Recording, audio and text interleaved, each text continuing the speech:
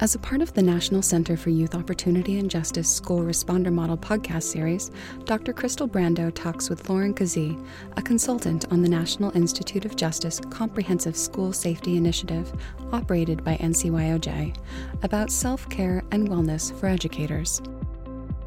Hi, this is Crystal Brando, Senior Project Associate with the National Center for Youth Opportunity and Justice. I am here today with Lauren Kazee to talk about self-care for educators. Lauren is an LMSW and founder of Living Slow, and she spent most of her career working with mental health topics related to staff and students in schools. Hi, Crystal. First, thanks so much for having me and for that introduction. It's an honor to be invited, and I'm looking forward to our dialogue today around self-care. This area of self-care is a broad topic that's been in and out of fashion over the years in a number of different disciplines and industries. And the issue of educator self-care has really come to the forefront recently. Why do you think that is, Lauren? It's been really exciting, actually, to see more focus on educator self-care. There's definitely an increase in expectations of educators in the last few years. We're also really starting to see the stress that teachers are under. There's more conversation around burnout, compassion fatigue, secondary traumatic stress, emotional exhaustion. And there have been numerous studies done recently. One in particular was a study of urban public school teachers that found that 90% of teachers were in the high risk range for compassion fatigue. And, 40% also had high risk of burnout. So there are many different studies that indicate that, teachers are really showing signs of stress and fatigue in their position. There was a recent study also from the American Federation of Teachers that 73% of educators, and there was over 30,000 that participated in this survey, said that they find their work to be stressful. We've seen that about 41% of teachers will leave within 5 years. So I think a lot of that is because there isn't a good support. Teachers are stressed. There's a lot of financial pressures. We've also seen, in addition to that, the colleges of education have experienced a decrease in enrollment. So really, they have some numbers from 2009 until 2014, and it shows that colleges of education have seen a decrease in enrollment by about 35%. So this is almost 240,000 less teachers in the field from 2009 until 2014. So there really is, I think, more focus and emphasis on trying to address educator self-care just because we're seeing all of these different impacts to our teachers. Thank you. And that's a pretty significant decrease in the amount of educators available in schools all around the country. So for those who are continuing to go to school, get an education to be teachers or otherwise work in schools, what are some of the conditions that these educators are facing in school now, and maybe some things that might be unique now versus maybe previous generations of educators? So, like I mentioned previously, we've seen an increase in expectations around academic achievement. So there's a lot more expectation. We hear people talking about teaching to the test and teachers feeling the pressure to make sure that they are meeting benchmarks and expectations. We know that 1 in 5 students has a mental health issue that could impact their ability to learn. And so teachers are having a hard time knowing how to resolve those misbehaviors in class and to meet the needs of the students. They are in colleges of education, aren't typically preparing teachers on how to address mental health needs or giving them classroom management behavior skills and strategies to use in a classroom. So that can be very difficult for teachers. Being able to have those skills to be able to address those classroom behaviors is challenging. And we also know in schools now that there is less parental support. So there was another study done by Psychology Today that says that 1/3 of students say that their parents have no idea how they're doing in school. 1/6 of students say that their parents don't even really care if they make good grades or not. 1/5 of students said that parents are consistently not attending, or only 1/5 of parents are attending after school programs. And then more than 40% never come to any school functions. And I know working with schools, that seems to be a complaint frequently is really how to engage parents. And I know there are some great resources around that can help schools do that. And then finally, I think just the lack of funding and support staff available for teachers can really make it also difficult. So they may not have a school nurse. They may not have a school social worker or school counselors available. And so a lot of this does then fall on the teachers to manage these different needs in their classroom while also trying to meet the needs of the Common Core standards and the benchmarks. Mm-hmm. And it's interesting that quite a few of the conditions that you just mentioned really relate to the inherent intention of a school responder model. So a school responder model is an alternative approach to addressing student behavior in schools, one that focuses on keeping the student in schools and out of the juvenile justice system. So you mentioning like the higher incidences of maybe challenging behaviors in the classroom, that really relates to school responder models and how to learn to navigate that environment with those students and how to work with students there and really get to the root of what's going on, whether that's through encouraging schools to do screening, which is a key piece of the school responder model, having conversations with students and their families to really understand if that challenging behavior is related to maybe a mental health condition, substance use disorder, trauma history, or so on. How can those behaviors be instances that can help get that child into some supports that they might need, rather than just seen as something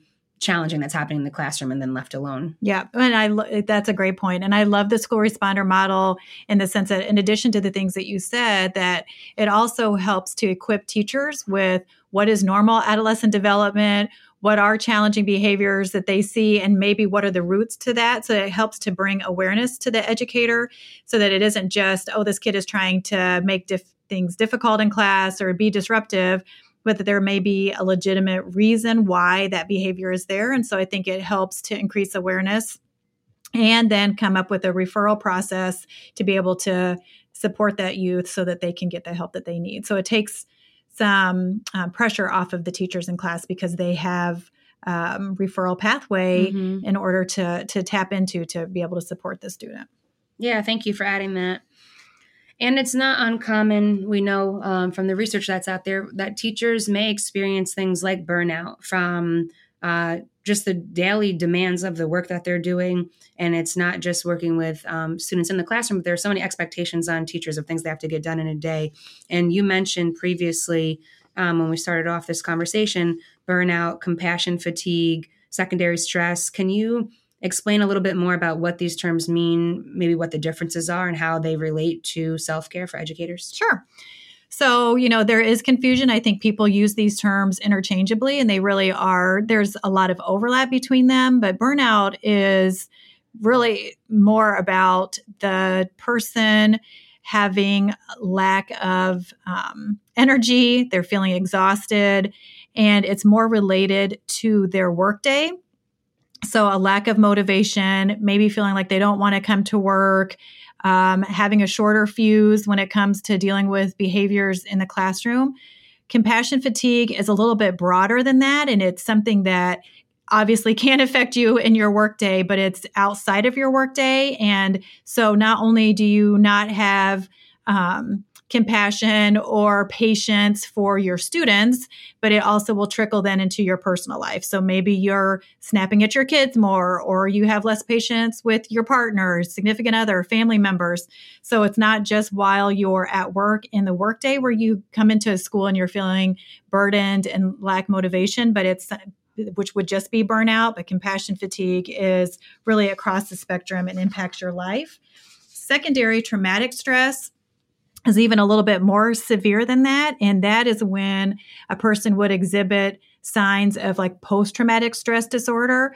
So we see that not only typically we used to see that with social workers and social service agency employees who were addressing needs in a counseling situation or, in foster care situations. But now we're seeing it in a classroom and in a school setting.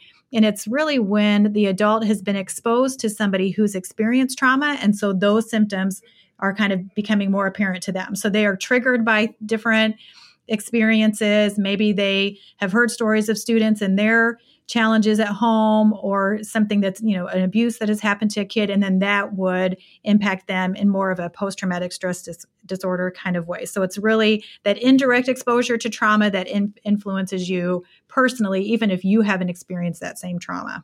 Mm-hmm. And that's something that's really important, I think, for educators and those supporting educators to be mindful who may not be familiar with these terms, to really understand the difference. And that can help folks better take care of themselves if they understand more of what they might be navigating. Yes, for sure. So with that in mind, why, in your opinion, and again, Lauren is the founder of Living Slow, which specializes and focuses on self-care and wellness principles. So, and from your opinion and the work that you do, as well as the work that you've done throughout the state of Michigan, working with schools and with educators, why is self-care so important for this population? So thank you for asking that. And, I have spent a long time, my career primarily focused on student mental health. And what I noticed as I was working with schools, especially in Michigan, but in other states, is that we were really neglecting the adults. And I kind of use the term like, if mama ain't happy, ain't nobody happy. We're all pretty familiar with that. And I think it really does relate to schools as well, that, teachers have to be whole and healthy to be able to pour themselves into students. And because we know that the students that are coming into our classrooms are carrying so many more issues and all of this baggage and trauma and mental health difficulties, teachers really do have so much more to attend with. And so I think, being able to address their mental health, educators' mental health, and making sure that they're healthy, it can impact their own mental well-being. And so, if they're doing well, then they're able to then meet the needs of kids in a more productive way. So there's research that talks about the benefits of self-care for educators, and some of the different activities that I would recommend, among many, many others, are to think about ways to reduce stress, which is kind of funny because it's almost near impossible to think about how to do that. But if there are things that we can, really attend to help to alleviate some of that. So we know that there are some of the benefits of participating in self-care do help us to reduce stress. They help us to increase our productivity. They improve our health. I know when I have times of unusual stress or more stress than normal, I can feel like my immune system gets weak. So, or I may get sick after a very stressful time. So I know that when we really attend to our own wellness and our own self-care, that can improve our physical health in addition to our mental health. We can achieve more of a healthier work-life balance and then prevent some of that compassion fatigue that we talked about before. We also know that when we focus on self-care, it impacts morale and the climate in schools, which, makes us want to be where we are, right? It's hard to come to work and feel like you don't want to be there. So if you can come to a place that feels positive and supportive and happy, it makes life so much better for you and your students and for the people that you work around. And we know that school climate conditions really do improve academic achievement for students. And finally, I think a fact that's been very interesting for me to be aware of is that the turnover rate for schools is $7.3 billion with a B, dollars on an annual basis. So thinking about the financial benefits of addressing educator self-care could also be a good motivator. Wow, thank you so much for that. Self-care is definitely important, and I want to get into in a little bit some of the actual tips and tools you think educators can do themselves to focus on self-care. But before going there, wanted to ask you what you think administrators can do. So like at Policy Research Associates, we have a portfolio on workplace wellness and mentally healthy workplaces. And a huge piece of that is not what an individual can do for themselves at work, but what the employer can do or the organization can do to create supportive environments that can promote mental health, wellness, self-care, and so on in a variety of workplaces. So specific to education, what are some things that you think that administrators can do to help support their staff?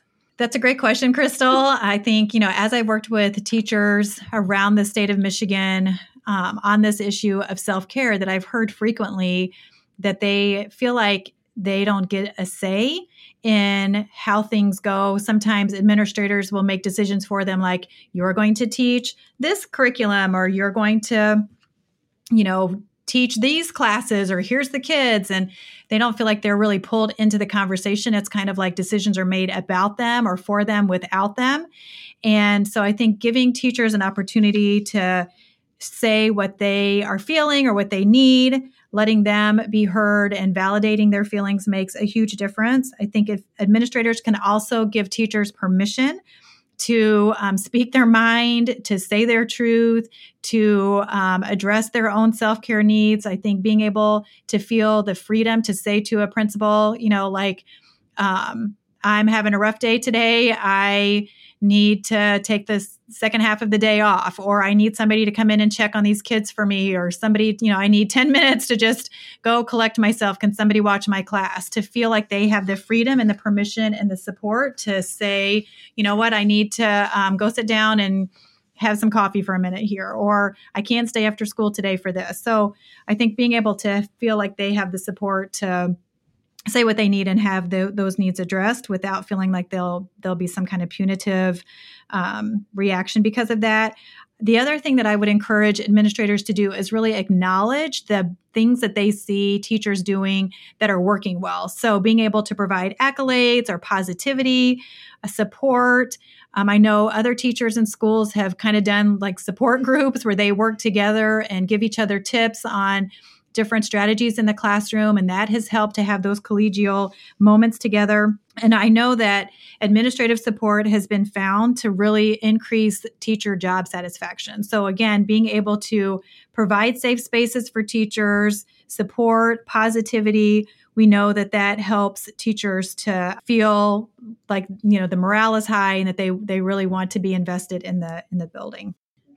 So getting to what I imagine some folks listening may really want to hear about are those things that the educators can take upon themselves to do to focus on self-care and maybe try to reduce some of the experiences or negative outcomes associated with things like burnout and things like that. So what are some recommendations that you have for educators for taking care of themselves? So this is my most favorite thing to talk about. And I know, having worked in a school for a long time and worked with teachers for many, many years, that often teachers do not have time to even go to the restroom during the day because things are so stressful and so rushed. So I really have tried to fashion my philosophy around things that can be easily integrated throughout the day, just because I know nobody has extra time. I think one of the main things that I find that help teachers is to really just think about to be more aware and self-aware, to notice what you're feeling, when you're feeling it, to think about what you need in that moment. I've already kind of mentioned that there are some times that, kids can come in from recess or maybe right before a holiday or right after a holiday, and behaviors are ramped up, that sometimes a teacher may just need a minute or two to regroup and catch their breath. And I think it's okay to be able to say, like, I just need a minute here. I think also the thing that I like to talk to teachers about is thinking about boundaries and how to establish those. Sometimes being able to say no is super hard to do. It's something that I have to practice from time to time in my own life, but to think about what are limits and what are you okay to take on and what are you not okay? What are the things that you value, and to not take away from your own quiet time or time with family or friends or things that you value. So being able to think about what can you take on realistically, and not just going in automatic pilot and doing it because that's just who you are. And I know teachers tend to also be caregivers. I kind of call it like the caregiver curse, where we just automatically think, oh, I've got to take care of this and take care of this and take care of this without really thinking. And we kind of get into our default mode. So being more self-aware and thinking about boundaries and being okay to say no.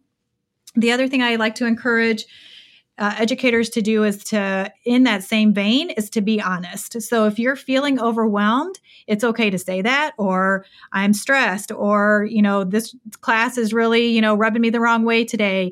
I think it's okay to have confidants that you work with, colleagues that are safe for you to be able to be honest and say, how you're feeling in the day and get the support that you need. I also encourage teachers to take mental health days. I know sometimes it's hard to, not be in the class and to set up lesson plans for a sub and to trust a sub to take over your class and what will you come back to the next day. But being able to take some time for yourself and take a day off from time to time is super helpful.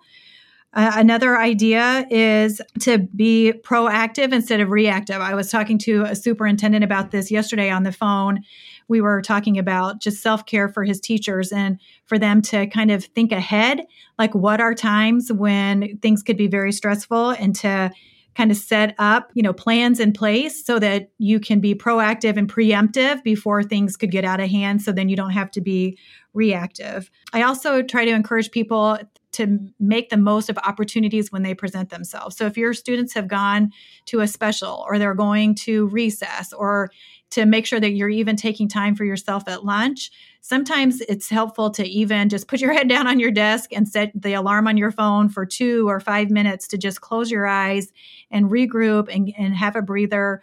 Maybe you drive to work without the radio on, or maybe you go home from work without the radio on, just to be able to sit in silence and to regroup and to take a few moments for yourself. And there, of course, are, teacher retreats and self-care conferences and different workshops that teachers can take. And all of that is great. And I think, if you have the availability to do that financially or with time, I support those too. But I think being able to even incorporate small little quick things like this throughout your day could be helpful. Yeah. And a lot of that, like you're mentioning, Lauren, the small little things, the mindfulness piece, just like you're saying, be present in that driving. Yeah. Maybe instead of talking on the phone or planning what you have to do next. And those things can really make a big difference.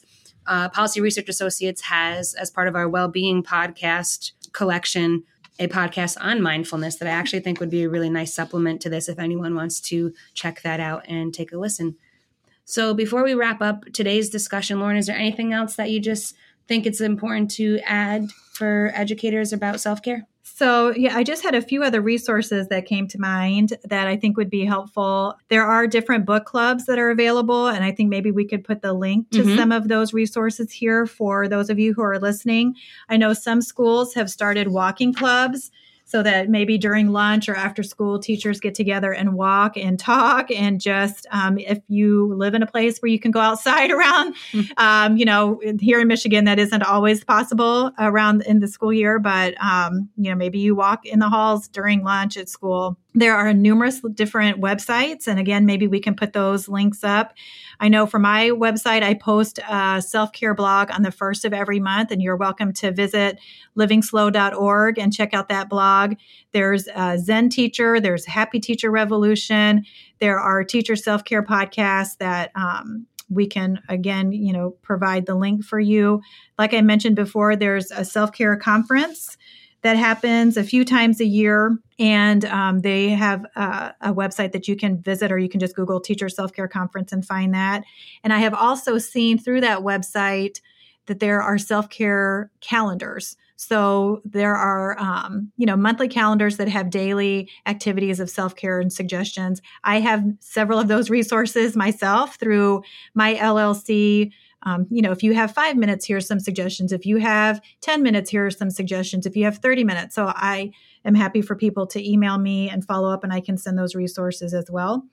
There are, again, it's a new field. It's a new focus. So there are a few things out there, but I'm sure with time, there will be more to come. Great. It's been a pleasure having you here and talking about self-care, which is really important for all educators, all those involved with schools, and especially in the context of the school responder model, which is the goal of this new podcast series, to emphasize how these different pieces can come together and we can be a resource for those schools implementing their school responder models. So thank you so much. Yeah, thank you for having me. It's been a pleasure to work with you, and I really appreciate your focus at PRA on all of the aspects of school and including teacher wellness as part of that. Thank you. To learn more about self-care for educators, visit the NCYOJ School Responder Model Virtual Toolbox at srm.policyresearchinc.org. Additional information about Living Slow can be found on Lauren's website at livingslow.org. Thank you for listening.